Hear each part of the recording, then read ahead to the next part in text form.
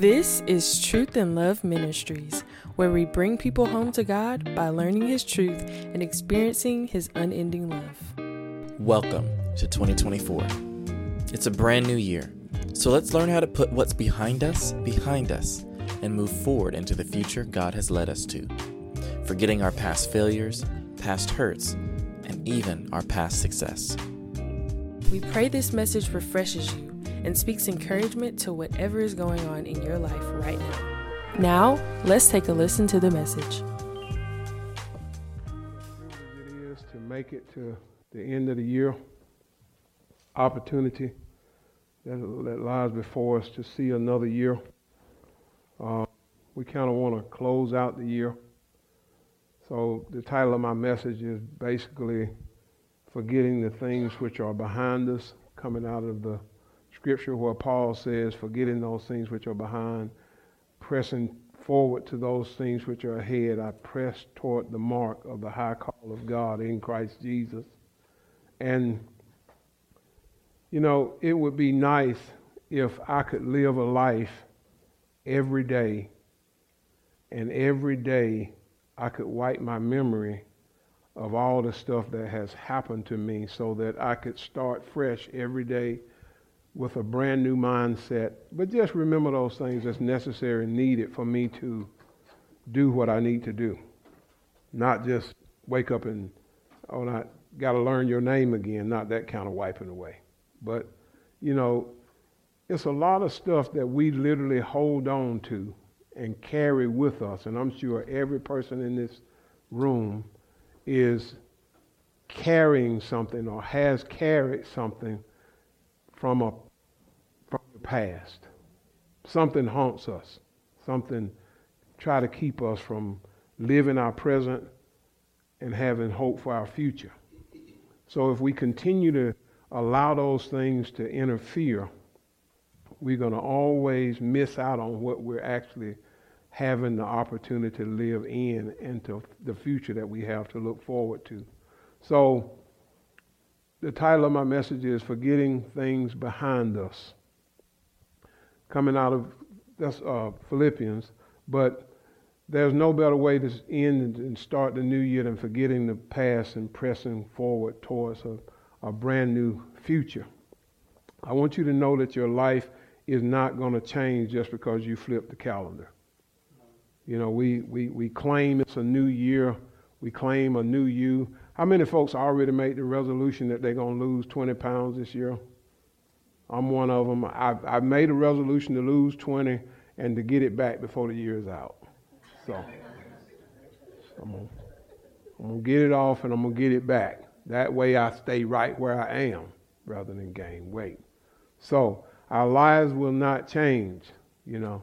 There's no new you just because we flip the calendar.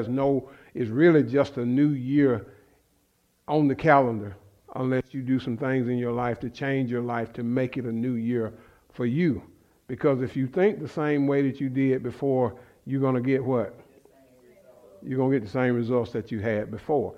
Nothing is really going to change in your life. And if you bring yesterday into today, what does that make today? Yesterday. So if we don't learn how to put stuff behind us, if we don't learn how to forget and move forward, then we'll always live in the past. Okay? So Philippians 3:13, second part of 13 and verse 14, he said, forgetting those things which are behind and reaching forth unto those things which are before, he said, I press toward the mark for the prize of the high calling of God in Christ Jesus. Now, there's no way we can progress into a new future holding on to or focusing on our past. No way. It's impossible.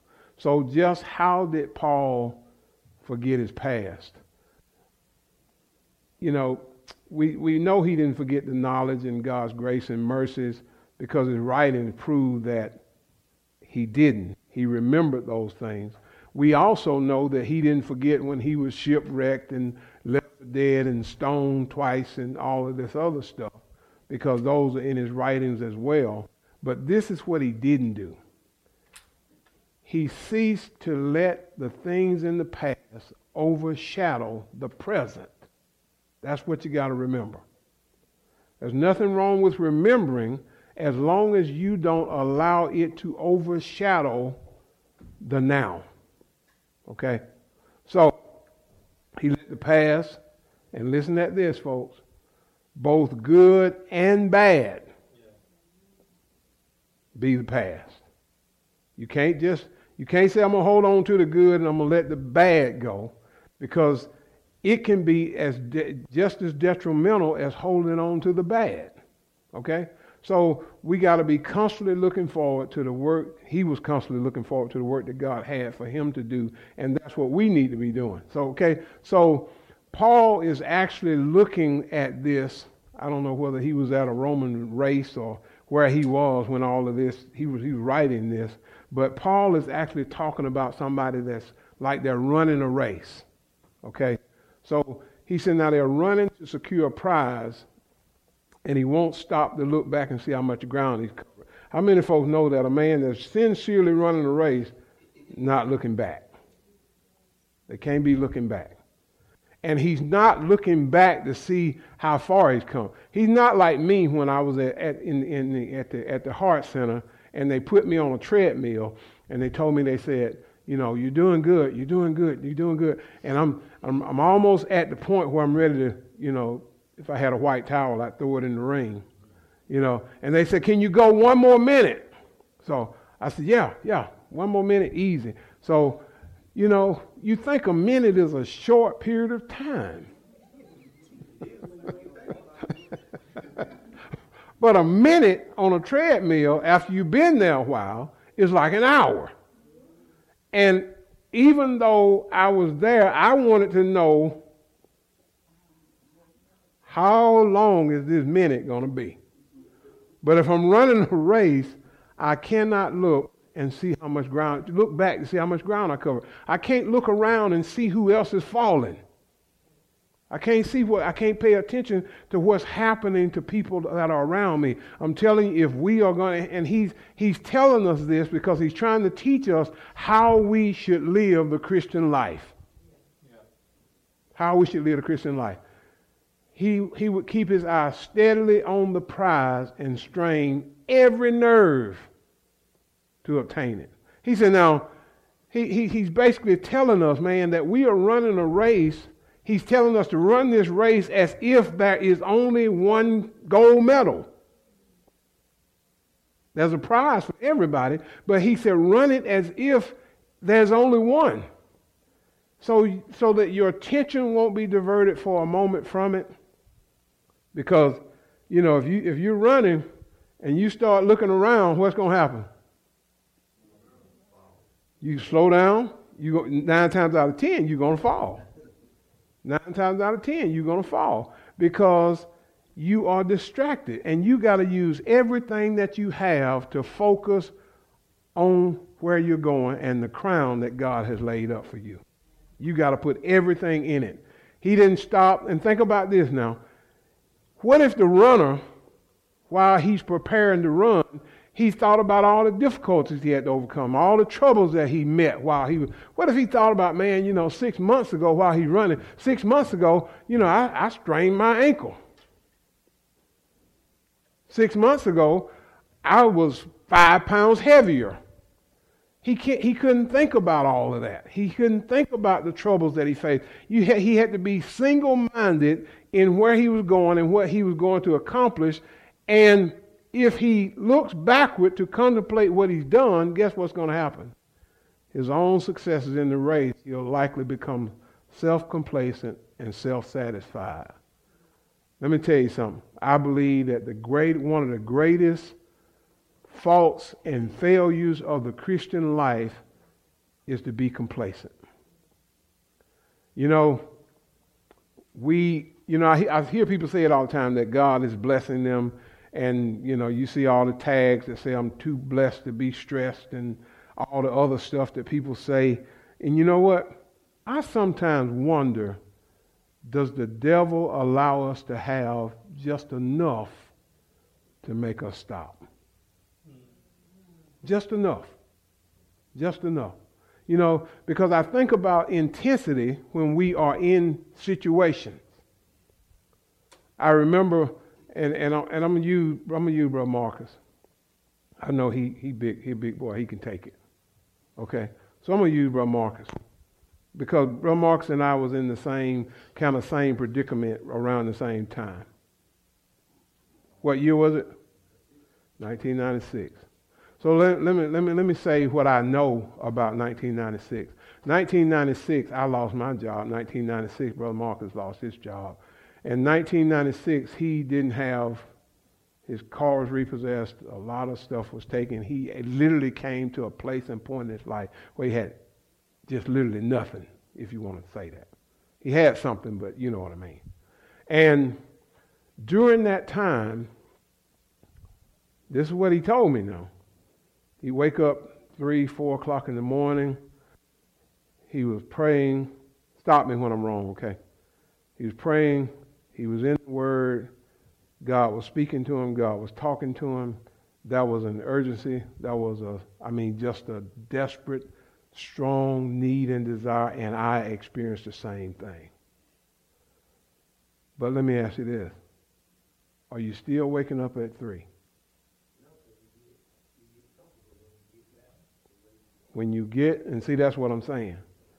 If we're running the race, we cannot run it and actually become satisfied. If we get to the place where we're self-complacent and self-satisfied, if we start trusting in past endeavors and we feel that the prize is now secure, we will relax our future efforts. We'll stop doing what we were doing to get where we are. We'll stop. We won't keep pressing. We don't see the urgency anymore. It's something about trouble in our lives that keeps us doing what we really need to do. Yeah. But trouble we don't want. So we gotta keep that sense of urgency. And I put this in here because I want you to see something. Luke 7:19. The second part of 17 to 20, Jesus had sent the disciples out 2 by 2, and they were coming back with a report. This is what they said. Satan returned again with joy, saying, Lord, even the devils are subject to us through your name. And he said unto them, I beheld Satan as lightning fall from heaven. He's telling them what happened now. Now I saw the devil fall as lightning. And he said, now look, I'm giving you power to tread on serpents and scorpions and over all the power of the enemy, and nothing shall by any means hurt you. That's good. That's where we stop. But then he said, notwithstanding, in this rejoice not. He said, don't get happy about that. Don't get excited about that. That the spirits are subject to you, but rather rejoice because what? He said, man, don't get caught up in this stuff. He said, what you need to focus on is that your name is written in heaven. See, what would happen to us is if Jesus had sent us out and the devils were subject to us, we would have started a deliverance ministry. When God is telling them that's not the main focus. He said, you got to focus on what's important. What's important? The race is not over when the devils are subject to you.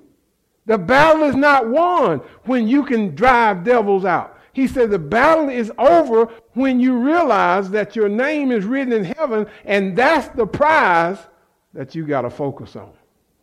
Anything else is almost a distraction. And we cannot lose sight of an enemy that he's only received a partial judgment. We only have partial authority over the devil. And I know it said we have authority over all the power of the enemy, but the truth of the matter, if we had our power over all the enemy, guess what would happen? I would go to East Alabama Medical Center right now and clear it out. I would clear it out. Today, I go down there, every sick person would come out. Harris could go ahead and turn their building into a church. Wouldn't be no more dying. I take authority over death. We receive partial authority, and this devil, listen folks, he's still making plans to destroy you. He's still making plans to destroy you. So, we cannot rest after winning only these little small battles and then end up losing the war. See, every time we get a reprieve, every time we get a win, we're not as intense as we have been. There's never a time that we can lose focus and be comfortable with the small victories. There's never a time that we can do that. We have to stay focused on what's important, because you don't want to mess around and then focus on all of this stuff, the ministries, and then lose the fact, like Paul said, lose your own salvation. So, I'm not really interested in what happened to you 30 years ago, 20 years ago, 10 years ago. Guess what's important? Where are you in your relationship with God now? When you talk to most people, most folks talk about what happened. They talk about what God did. The question is, what is God doing?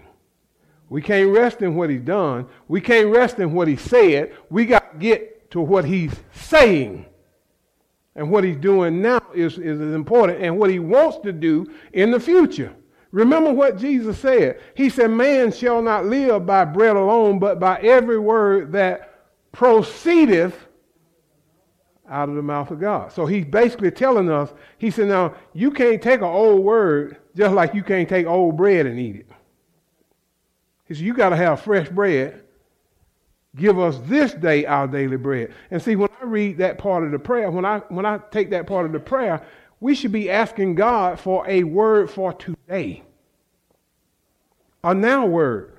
A now word. Because he said, man shall not live by bread alone, but by every word that proceedeth out of the mouth of God doth man live. So it's not what God did 20 years ago, 30 years ago, 10 years ago. It's what God is doing now. What has he said to you lately?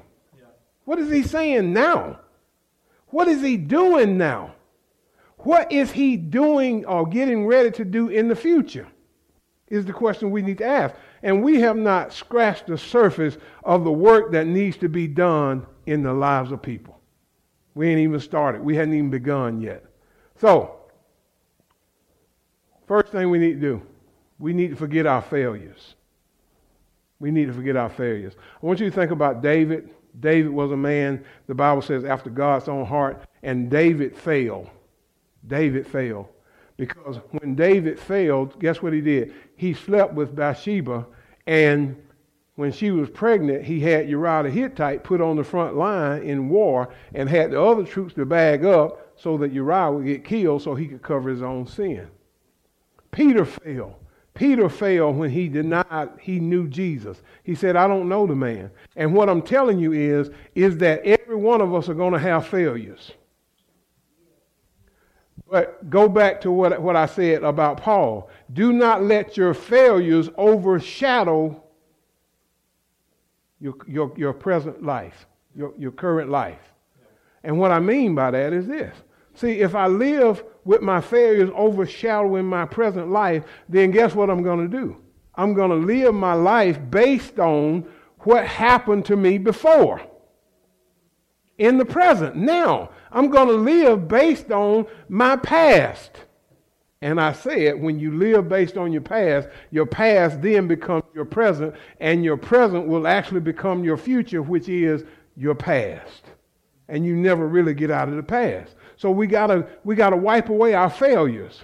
You know, since I left my job, all the devil's been telling me is what I should have did, what I could have did. He's trying to show me, well, if you haven't done, I can't live in that.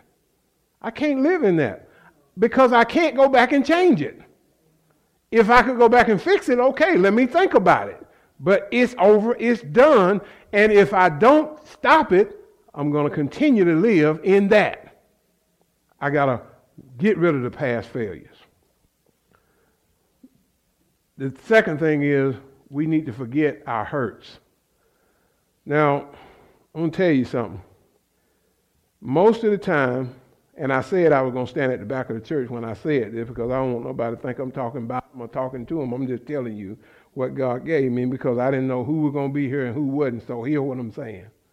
We need to forget our hurts. And basically here again, look what I said. Now, my hurts overshadow my present, and therefore I look at my present circumstances with a past view. Yeah.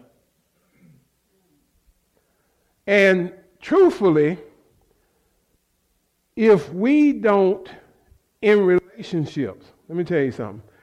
Let me ask this question first. How many folk been in a bad relationship? Almost everybody been in a bad relationship. Okay. Most of the time when we're in bad relationships, this is what we do. We do not, like I wanted to pray for Christian. You know why I wanted to pray for Christian? Because he needs to process from being a military man, a Marine, to being a civilian.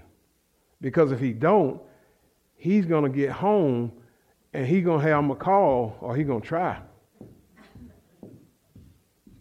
Marching around the house thinking that she's supposed to obey his every command.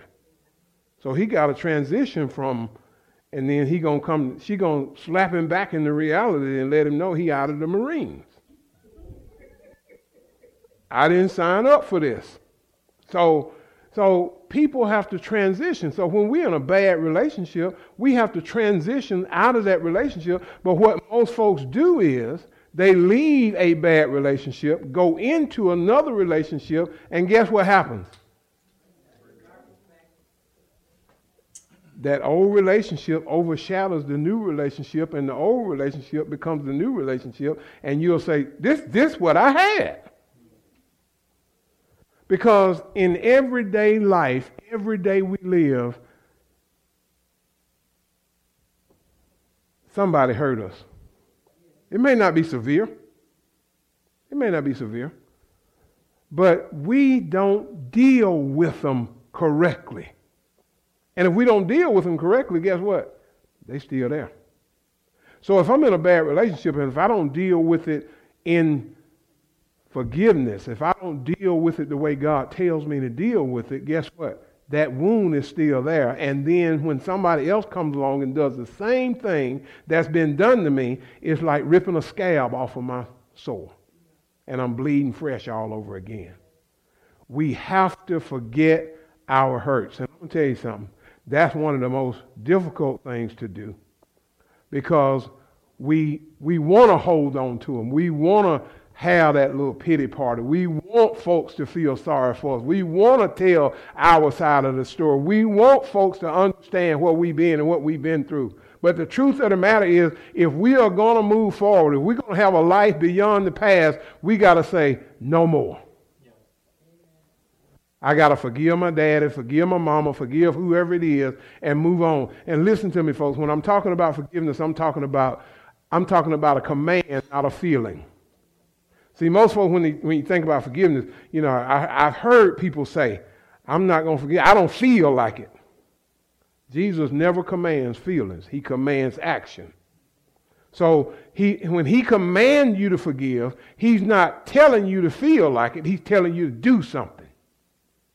He's telling you to make a choice. He's telling you to act, make a decision, and move on it. That's what he's telling us. He's not telling us, okay, when you start feeling like doing this, when you start feeling good toward that person, then forgive them. No, he said, you got to do it because I said so.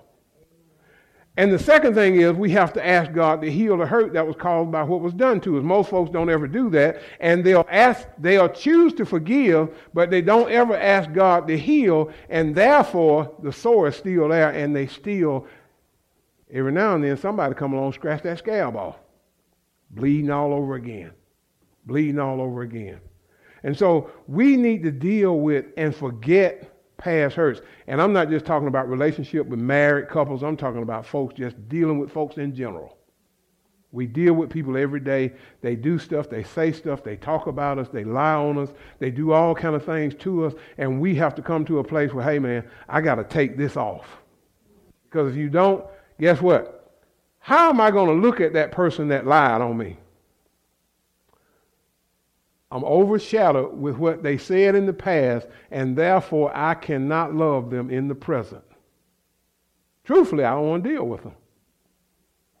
You know, and so when we talk about forgiveness, you got to understand, when you talk about forgiveness, you got to know that when we talk about forgiveness, it's not like you say. God told us two things.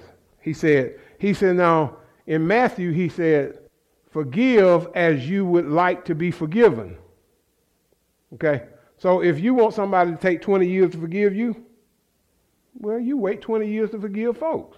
Because he said, as you forgive, so shall you be forgiven. So if I can't forgive immediately, and my mind always go back to this lady that was sitting right here, and we were having the same conversation, and I asked her, how long would it take you to forgive? She told me 20 years. I said, so you telling me you okay with God waiting 20 years to forgive you? She did. She said she'd take her 20 years. How long does it take you to forgive? See, forgiveness is instant. Healing is progressional. You got to understand. I can forgive right now, but my healing is going to take time. And God will allow that person in and out of your life so you can see where you are in the healing process. And then, okay, he said, forgive as you want to be forgiven. And then he said, forgive as I have forgiven you. So, number one, I got to forgive the way I want to be forgiven. And then I got to forgive the way he's forgiven me. How did he forgive you? He forgave you of all of your sins, and he sought to be in relationship with you and kept loving you. So this thing that we say, I'm going to forgive you, but I'm not going to have anything to do with you, that ain't how you were forgiven. What if God forgave you and said, I'm going to forgive you, Christian, but I don't have nothing else to do with you? What good is his forgiveness? What good is it? It's no good. I'm in bad shape. I can't rely on him to help me. I can't trust him to save me because he's going to forgive me, but he's done with me. Might well not forgive me. I'm going to hell either way. And so we got to come to the place and we got to forgive as he has forgiven us. Not like I want to forgive. I'm going to forgive you, but I'm not going to forget it. I'm going to forgive you, but I'm not going to ever have anything else to do with you. I'm going to forgive you, and this is the saying that we use. I'm going to feed you with what? Yeah. You can tell all who said that. They know it well. I'm going to feed you with a long-handled spoon. In other words, I'm going to keep you at a distance.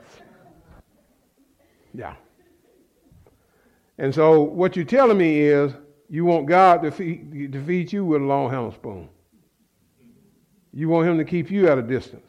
He said, now I got to forgive as I want to be forgiven, and I got to forgive as I have been forgiven, and neither one of those match long-handled spoon.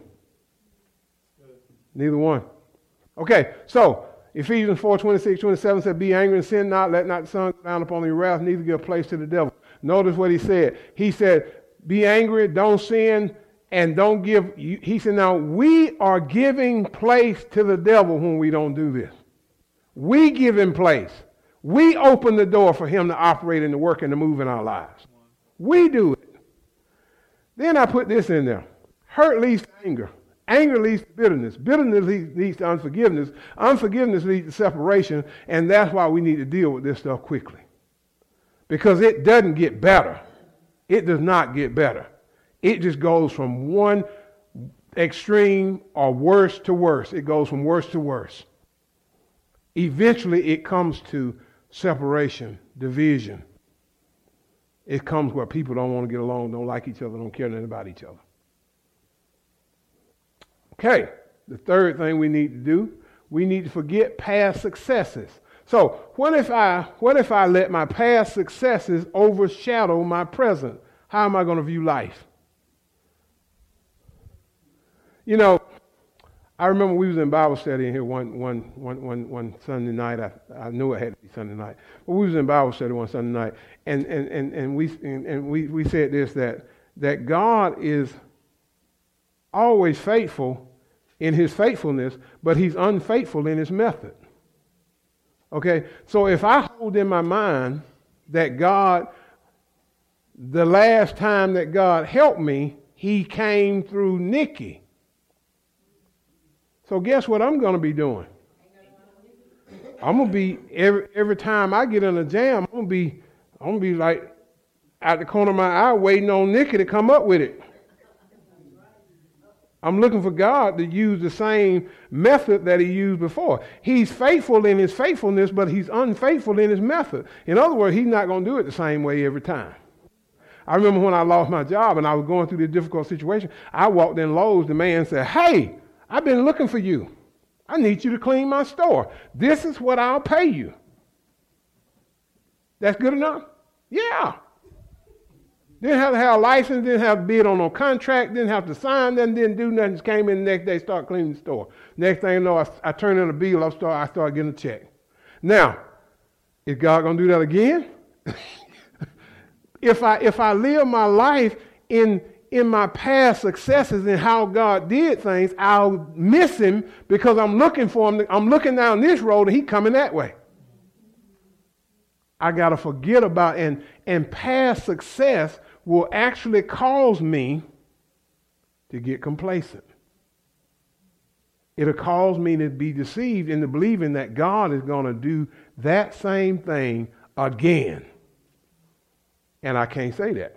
I can't trust that. I can't believe that. I can believe that he's going to be faithful. I can believe that he's going to take care of me, but I cannot believe that he's going to use Nikki every time. I hope he do and make it easy for me.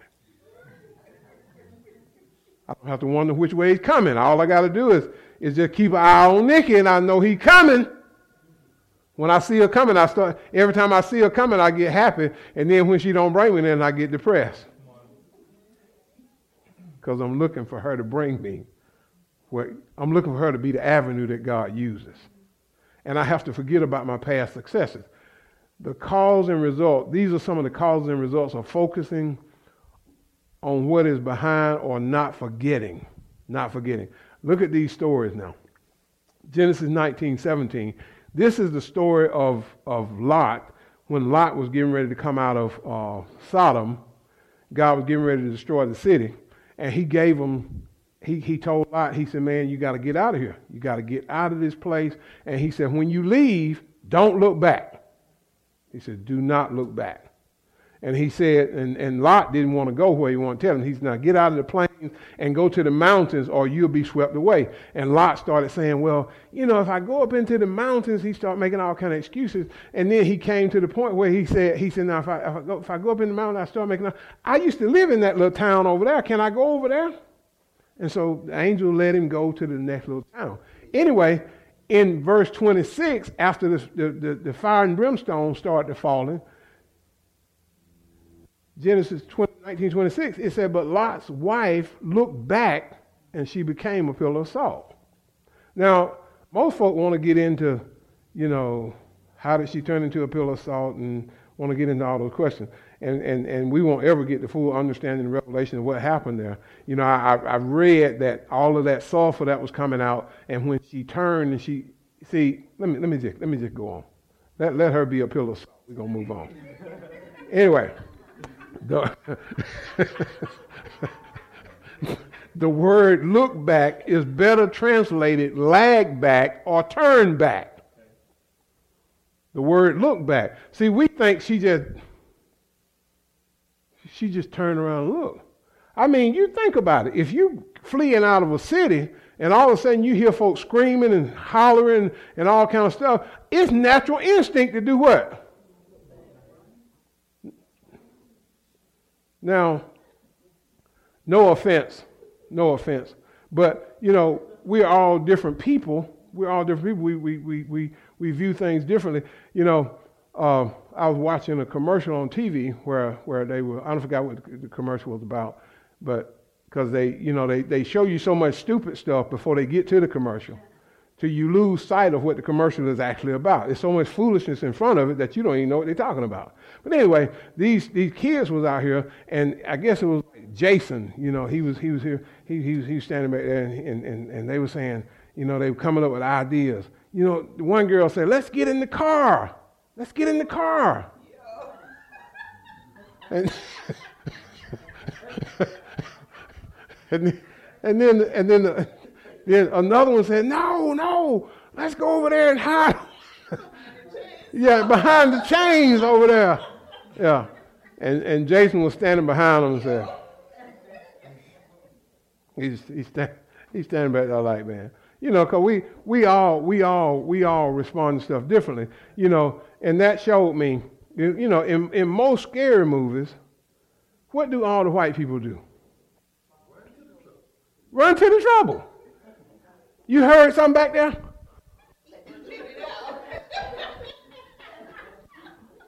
I mean, and I'd be like, I would be, did you hear something back there? I might look back, but I'm moving forward. So he's saying, you know, he's not talking about look back with the eyes only, but with the heart. She looked back with her heart. And look, it was a total loss. Think about that.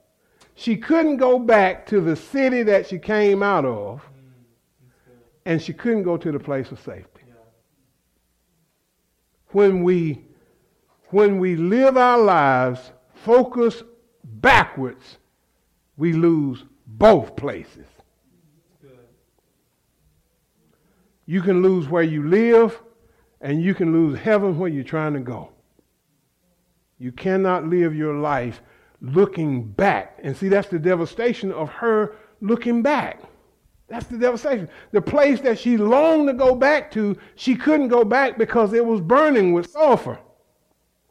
The place of safety where she was told to go, she couldn't go because she looked back. And it left her in the middle of all of it as a pillar of salt.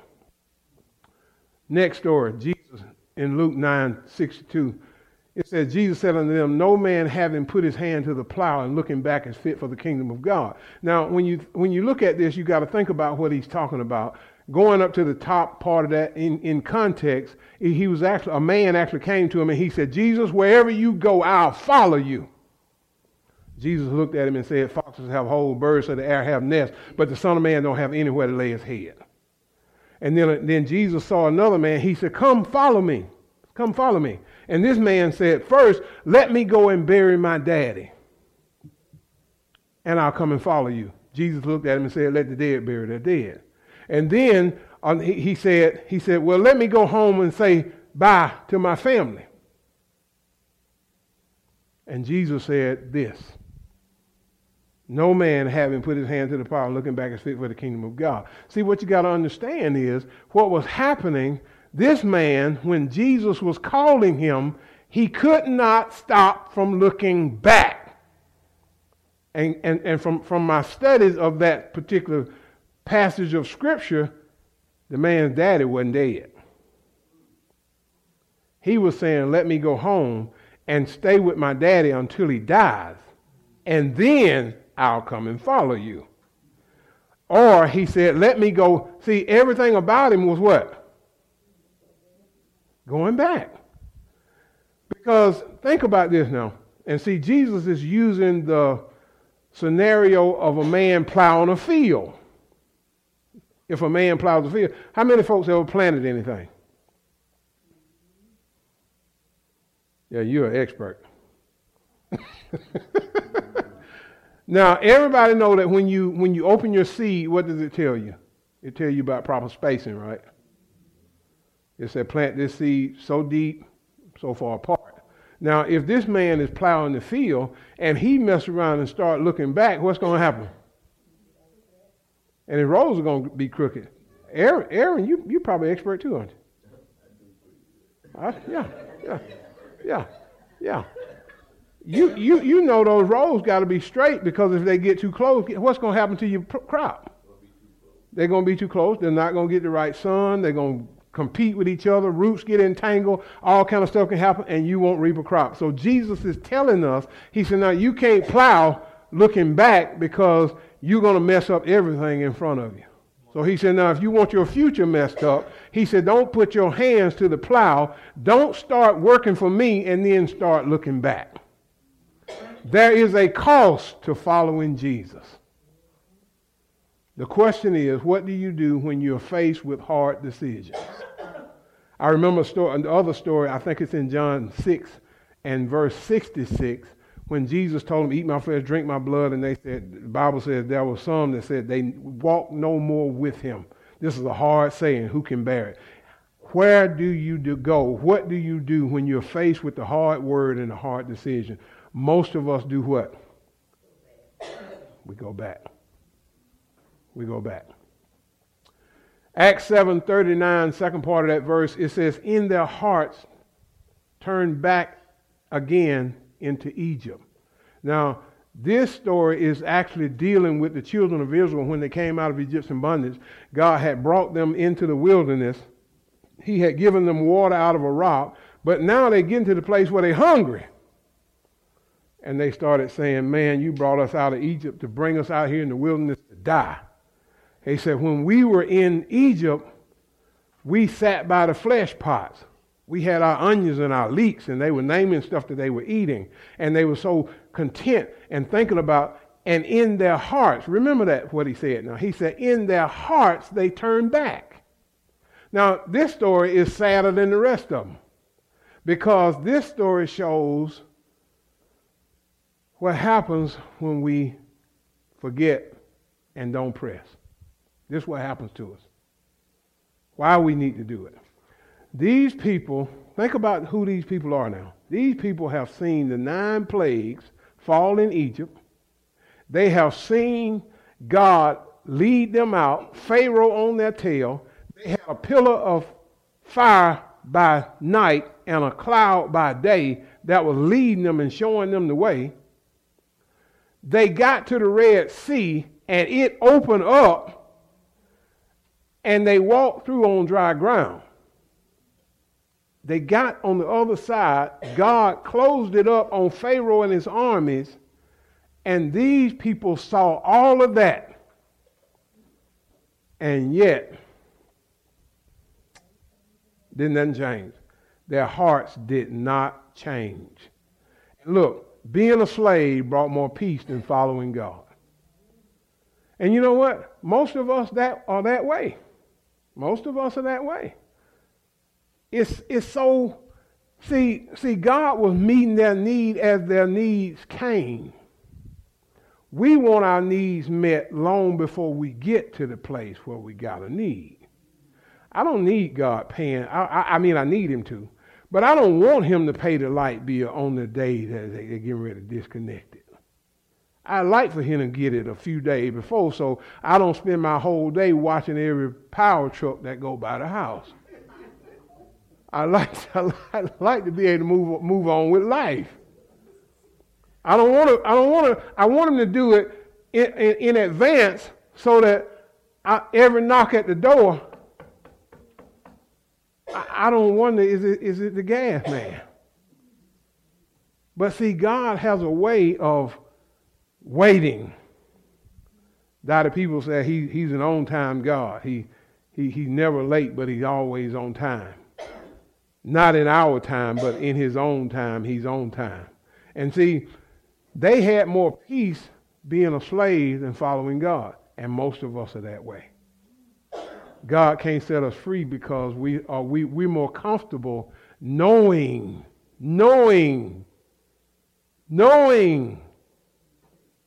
as opposed to trusting.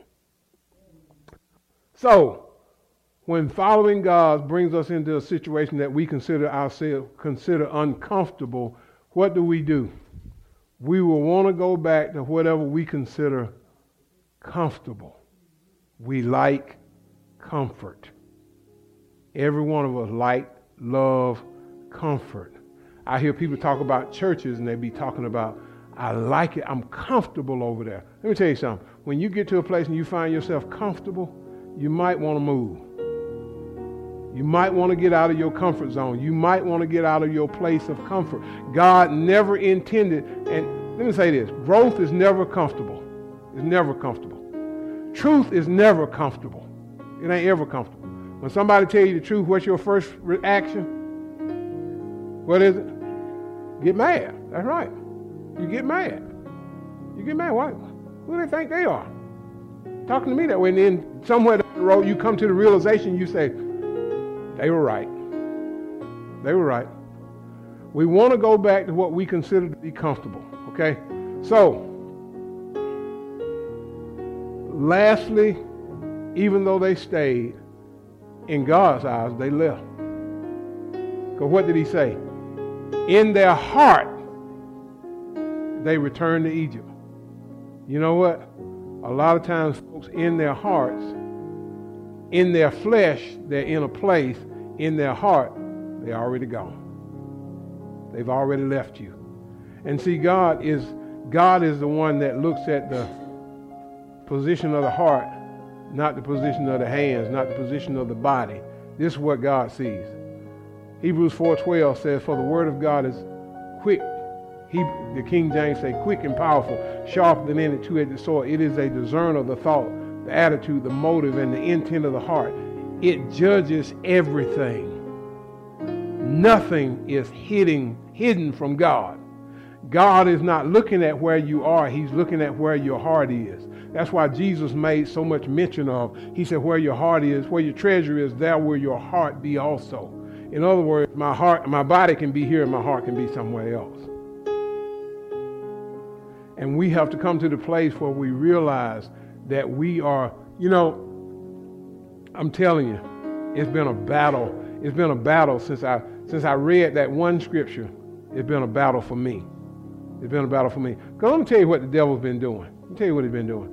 He's been bringing up in my mind what the folks at Briggs did. It don't matter what they did. But see, if I let it stay,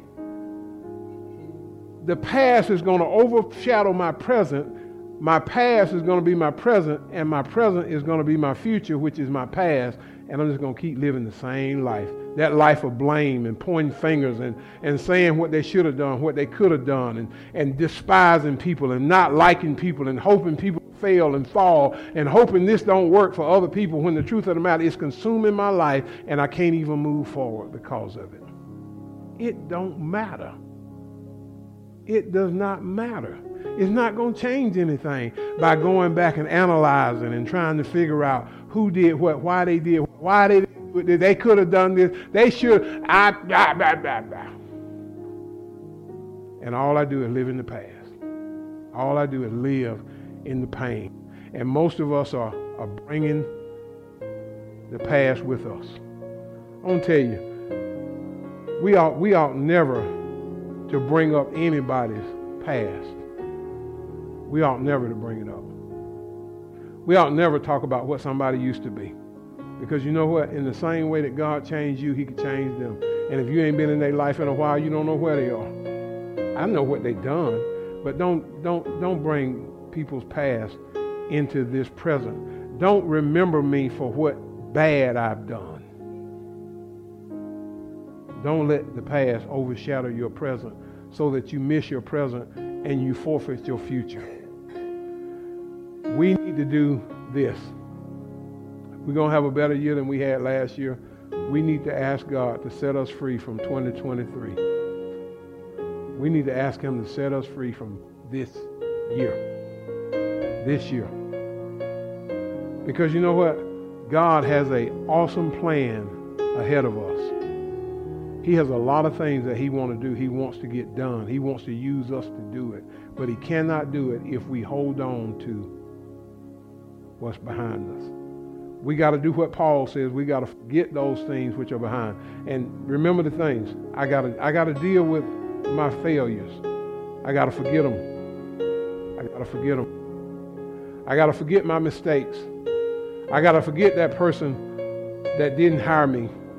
I got to forget that person that fired me. I got to forget that person that hurt me. I got to forget all of those good things that happened except for the purpose of testimony. I can't use them and live in them. I just use them to tell you how good God is. But my focus got to be the future. I got to start looking ahead. And I have to keep my eyes on what's really, really important. What's important? Is it casting out devils? Is it all the things that God, that the works of the Spirit? Is it what God is doing through us? No, it is, my name is written in the Lamb's Book of Life. When I leave this world, I'm going to heaven. And you got to remember what Jesus said. Jesus said, for the joy that was set before him, he despised the shame, enduring the cross. In other words, how did he endure the cross? He focused on what was in front of him. If Jesus had been on the cross thinking about, man, I can't believe all those people standing out here in front of me. I fed every one of them. That ain't what he was thinking. He wasn't thinking these same people ate the fish and the loaves. And they were. Some of these same people were saying Hosanna and laying branches in the street. And now these same people are saying crucify him. He wasn't focused on that. He was focused on the joy that was set before him. What was the joy that was set before him? That one of these days he was leaving this earth. He was going back to be with his Father. He was going to return to his glory. And not only that, he said, man, look at all the people that's going to be saved because of this. When he did that, he was able to endure the cross and despise the shame. And he went on to Calvary and died in our place. So we have to focus on what's ahead. All this stuff here, folks, is drama and junk. It's drama and junk. It's something that God uses to get you to the place where you need to be. Like Marcus said earlier, it's the thing that he used to make you more like him. It's stuff he gives us to enjoy, but it's not stuff that we are here to hold on to and allow to dominate, dictate, and control our lives. Not for that purpose. Forget the past. Focus on the future so that you can be excited about what God is getting ready to do in your life in 2024. Let us pray. We just bless you. We praise you. We thank you for this year. We thank you for bringing us through it like you did. You brought us through it safely. You brought us through it with provision. You brought us through it with protection. You brought us through it with all of our needs being met. You have done an awesome job in caring for your people. So, Lord, now we give you glory for that. But, Lord, we put that behind us and we focus on what's in front of us. Prepare us for what we're going to face in 2024 if you so see for us to move into 2024. Prepare us for what we're going to face. Prepare our hearts to receive what you have for us. Prepare our minds and help us to focus on what's important. That our names are written in the Lamb's Book of Life. That you will bring us through this life. We're pilgrims and strangers on the earth. And you're going to take us forward and take us home. Is what our ultimate expectation is. It is the crown that we work for, serve for. And Lord, help us to use all of our strength, all of our energy, every part of us, all of our focus to focus on you and what you would have us to do in the days ahead of us. We bless you for it. We praise you for it. We thank you now. In Jesus' name we pray. Amen and amen. Thanks for listening. If you enjoyed what you heard, make sure you subscribe and share with someone you know. And tune in next week for more sermons from Truth and Love Ministries.